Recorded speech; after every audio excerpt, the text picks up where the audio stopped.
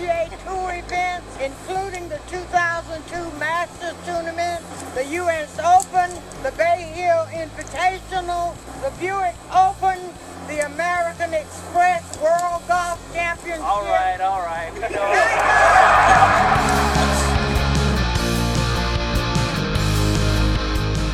Welcome into Pro Golf Podcast, episode number 5, I think we are. Depends if we count the Masters preview special as a legitimate podcast or not. That was 4.5. 4.5. 5.0 coming at you now. A Masters recap as it just concluded here over this past weekend. And there was a moment there where, like I said on Twitter, somebody hacked my Twitter account. There was a moment where somebody thought that Masters wasn't going to deliver on drama. It was about midway through the back nine, about the time Sergio Garcia had plunked one into the woods and into the hazard on hole number 13. Lo and behold, the Masters delivered, Brandon. It did. Back nine. It never fails. It's unbelievable. It never fails. And we had a lot of fun today watching this. Yeah. It was a great Masters, and I think what my frustration was as it got to that point on the back nine was that the hopes of the fans watching on Sunday morning was that this was going to deliver in a way that no Masters ever had.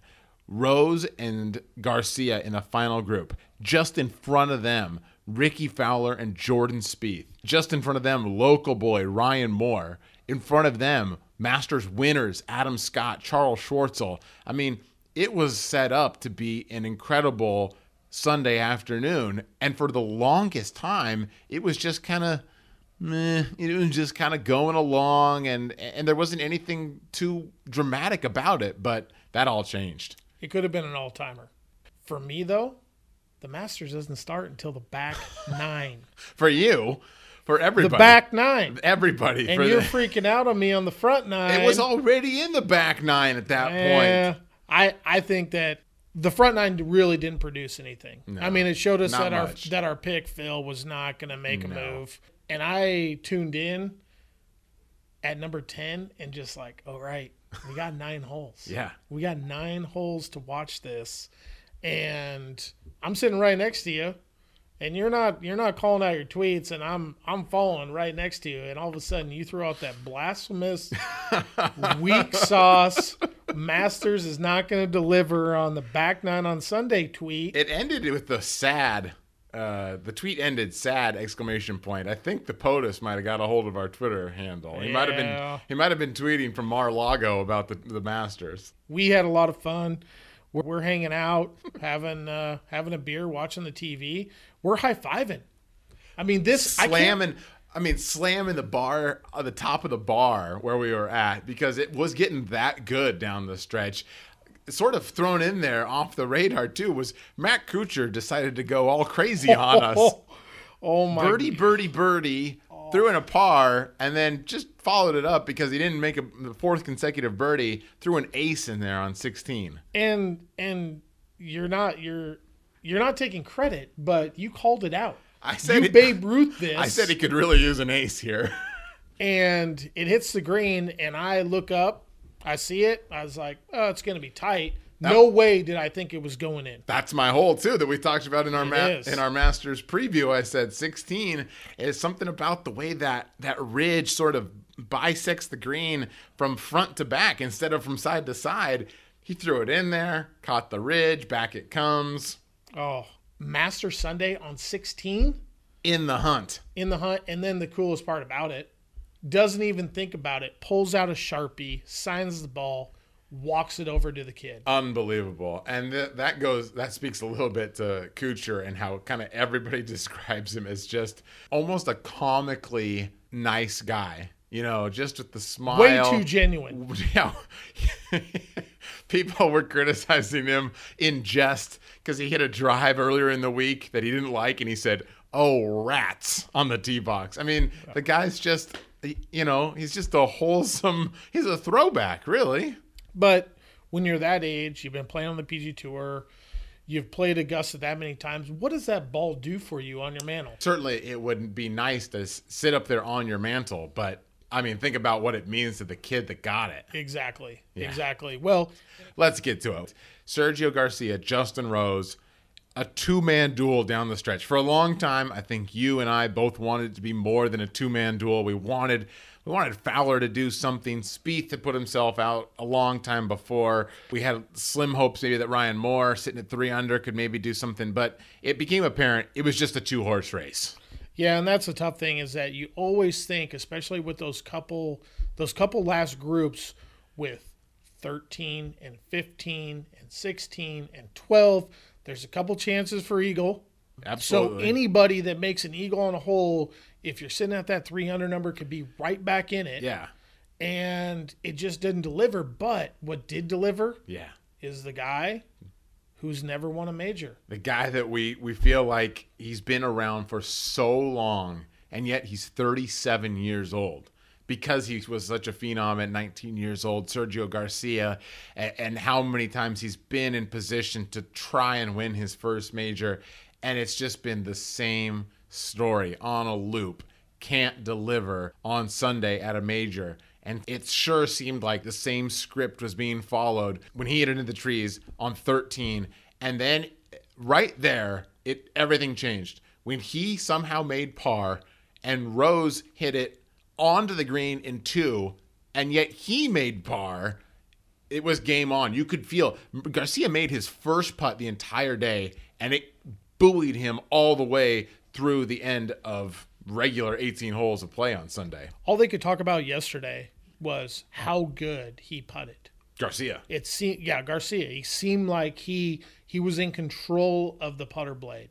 He was making the putts that he normally missed, that he would flounder a little bit on Saturday to keep himself just outside of contention. Yep. Today, starting the round, and you even said it, he wasn't dedicated. He wasn't firm with it. He wasn't putting the ball as if he wanted to make it. He was wishing the ball towards the hole. And I think anybody that's played golf knows that feeling. If you get on the wrong side, or you get a delicate little putt, or you just frankly, you haven't made a score, and you just want to get yourself in for par, or in our case, maybe get yourself in for a bogey. Sometimes you just kind of the ball towards the hole. That's not how you make putts. No. You need to make putts by committing to the stroke, getting the ball rolling on line. And Garcia wasn't doing that early in the round. No, he wasn't. And it's tough. It's tough at Augusta. If Absolutely. you're trained and, you read any book and it says you want to hit the ball 14 inches to 18 inches past the hole. Well, at Augusta, you don't want to do that. Yeah. There's a die-in and there's I want it as close as possible. Right. Where you can't be that aggressive, but the stroke just wasn't there. Yeah. It felt like, okay, we're going to see the Sergio of old again. I love Sergio. Yeah. I feel like in golf he is my spirit animal. Wow. I can see that, actually, knowing you and kind of the way you play and Sergio, his persona.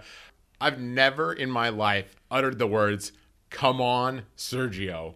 And I probably did it 3 times today just because I thought he was a more compelling story than Justin Rose winning. Justin Rose winning didn't do anything to me. No. But Sergio winning, and he makes birdie on 14. He makes eagle on 15. He kind of fanned a little putt again on 16. But he answered back again by making par on 17. Again, 18 a little shaky. But he ends up winning it because Rose couldn't drive it straight on 18 in the playoff. Garcia did put himself in position, and he canned a birdie to win it in style in the playoff. The playoff hole was Sergio. Absolutely. Straight drive, great iron shot. Yep. Got close enough that he had the percentage on his side. Yep. To make the putt. Yeah. Freed him up. I think the fact that Rose was only in for bogey freed him up to stroke that putt with a lot more confidence. I had a really good time. It was a great... I can't remember. I mean, I like Spieth winning, and, watching Spieth collapse wasn't my favorite moment watching the Masters, but I had a really good time today. Yeah. I think, when we do look back at the history of the Masters, I do think this is going to be one that will stand the test of time. That, I mean, it's not going to be a top 3 Masters. Those are reserved for certain special occasions. Tiger's first, Jack's last.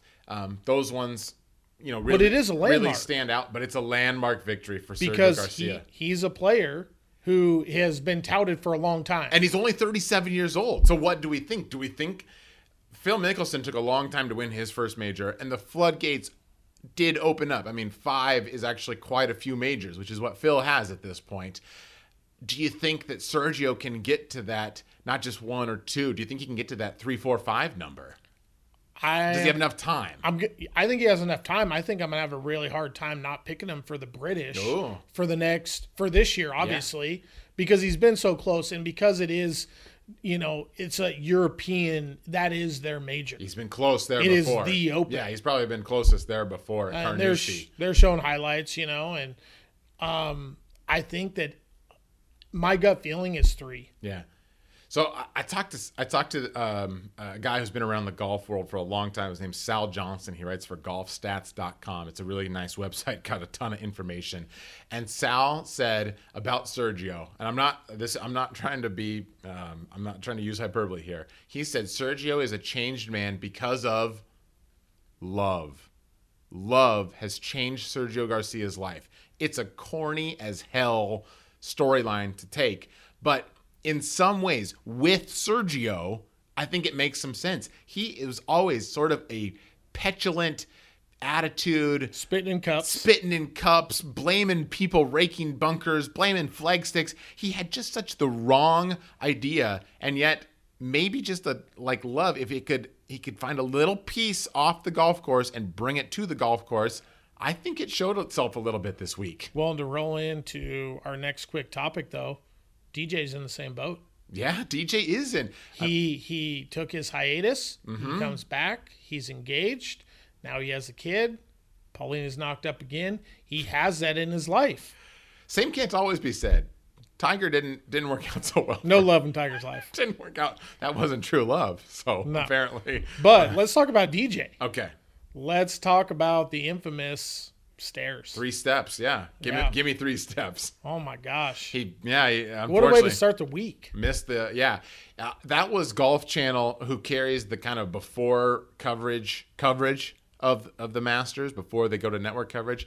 They had him on the range on Thursday, and man, that was their dream scenario. Was, oh my gosh, if we could somehow capture DJ on the range. I mean, I'm sure this sounds sick to say, but I'm sure the producers were like, oh, if we could get him wincing in agony on the driving range and withdrawing from the Masters, that would be gold. Well, they practically got it. Aside from the wincing and going down in agony, you could see him warming up. He just didn't have it. And I thought he gave a really honest interview Yep. that just said, hey, it was a freak accident. I was in my socks.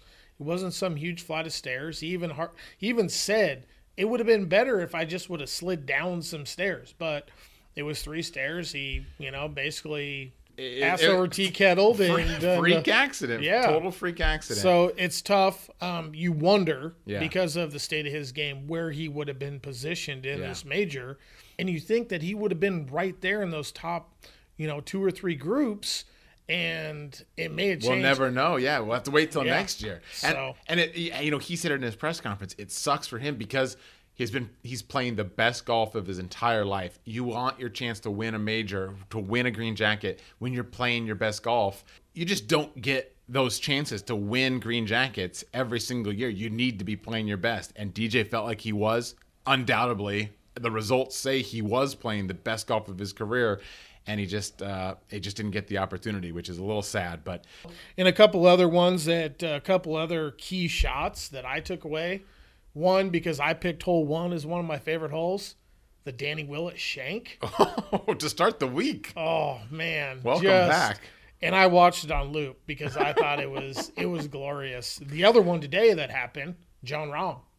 Jon Rahm had a chip shot there on Sunday at the backside of number 13, and it was an incredible chip. But sometimes even more so, it's when the camera can capture a certain moment. The reaction. Yeah, you think about the shot that Tiger hit on 16, right? This certainly wasn't at the same level, but the camera captures something.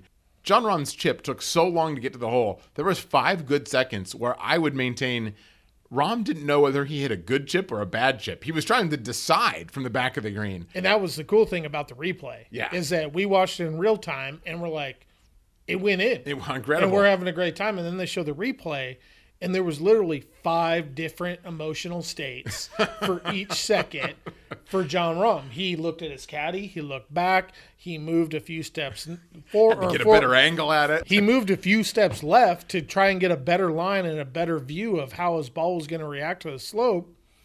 And then all of a sudden, flashback again. He moves again. He's feeling it. Yeah. It's going to be close. You can see and it. then it drops. Yeah, he's pointing for it to go in. It was an incredible shot, an incredible camera angle, very cool moment. Well, before we get to our picks for the upcoming weeks, let's talk about our own golf experience, which we don't want to bore you too much. We know, hearing golf stories isn't all that great, but we've got a good one. And we've actually played our first round together at the, you opened your season last week at Chambers. Yeah. And then you followed it up with Foster's. Foster's. From the penthouse to the basement. Foster's is the beer. It's just Foster. Foster International. Foster International, I think some people call it. Foster Golf and Country Club. A beautiful municipal course down in Tukwila, Washington. But we went out there, played together with a friend of ours who's just picking up the game, trying to get more into it, who's probably been playing golf for about 4 years. His name's Tim. And Tim is getting a big shout out on this podcast because, well, frankly, he deserves it, because we got to the 11th hole at Foster over the Green River, par 3, 120 yards. Guy that's been playing for 4 years, shoots under 100 on a good day.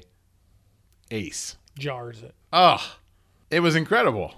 It was. It was exactly that. I mean, we've talked about it for the last week now, about 120, pitch and wedge, ball sails right over the top of the flag, little backstop. Yep. Starts just coming back, disappears behind the flag in the hole.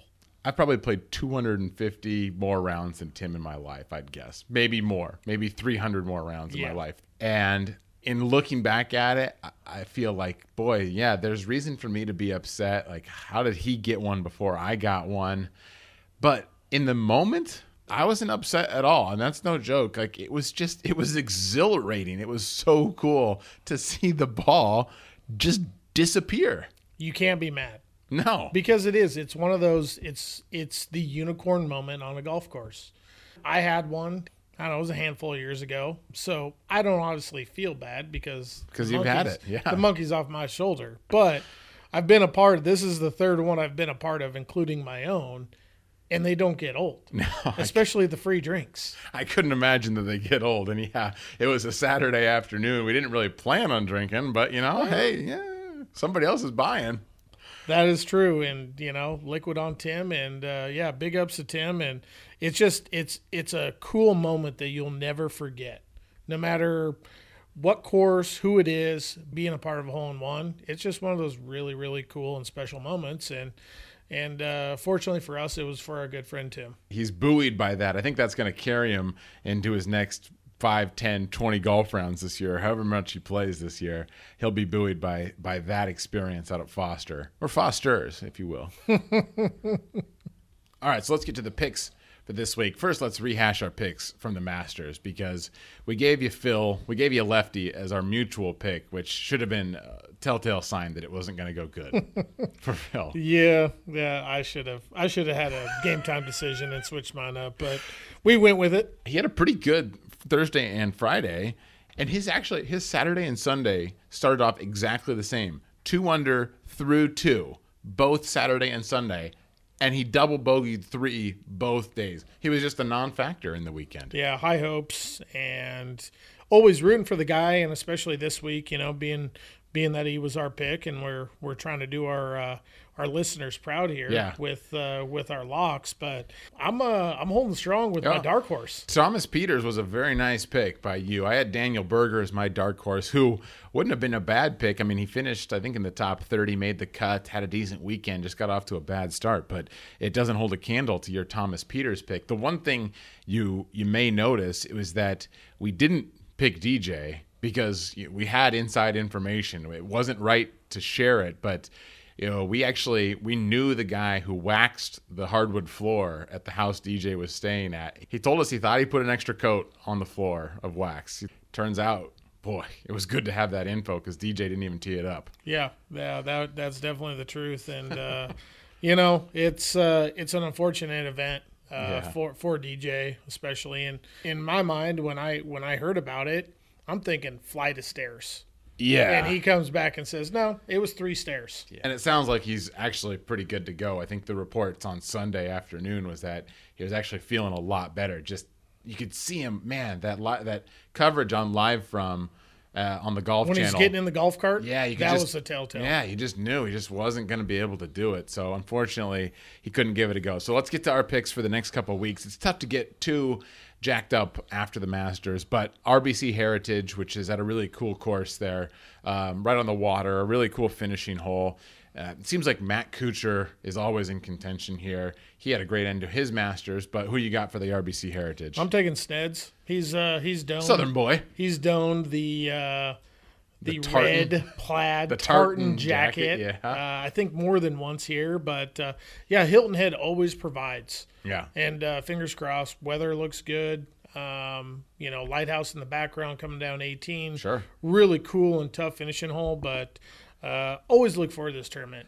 I'm gonna go with I do too because it's a really nice, it's a beautiful layout. I mean, it's a different kind of beautiful than Augusta is, but it certainly is picturesque. I'm gonna go with William McGirt, somebody who played well at the Masters this week. I think that might give him a little bit of confidence. He's played well at the Heritage before, so Mr. McGirt, William McGirt, is my pick for the RBC Heritage. That's a first for the McGirt bandwagon, though. There has never been a McGirt bandwagon up until this point. I just did. Founding member. All right, after RBC, we've got the Valero Texas Open, TPC San Antonio, side of Kevin Na's infamous, infamous 12 or 15, or 14. I don't even remember what it was. But that YouTube clip of him trying to count up what he made, that's classic. Because we've all been there before. I think my favorite part of that, when he's recounting, he goes, 5 I whiffed. Yeah. And then 5 jumps to 8. Yeah. So terrible. Anyways, Valero Texas Opens, TPC San Antonio. I'm gonna go with Kevin Chappell. I'm kind of getting on this theme here of guys that played a little bit well at the Masters. Chappell had a pretty decent 4 days at Augusta. So, and he's played well at TPC San Antonio before. So I'll go with Kevin Chappell. I'm also following your lead. This is always an emotional pick, is Ryan Moore. Oh.